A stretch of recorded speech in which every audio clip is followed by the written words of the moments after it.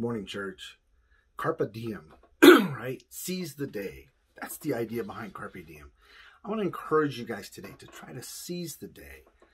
Sometimes in our lives, we wait for the perfect moment to try to do something, to start a new project, or change a habit, a bad habit, or step into a new habit that's a good habit.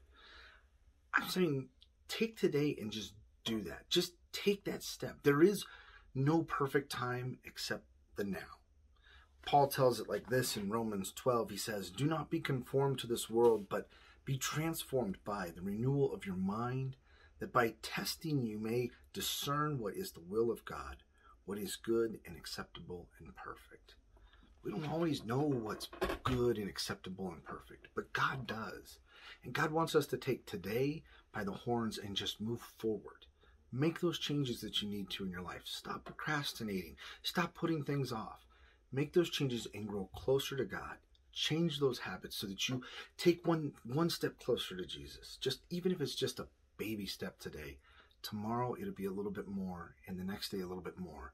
And you will grow stronger and stronger and stronger as you grow closer and closer to God.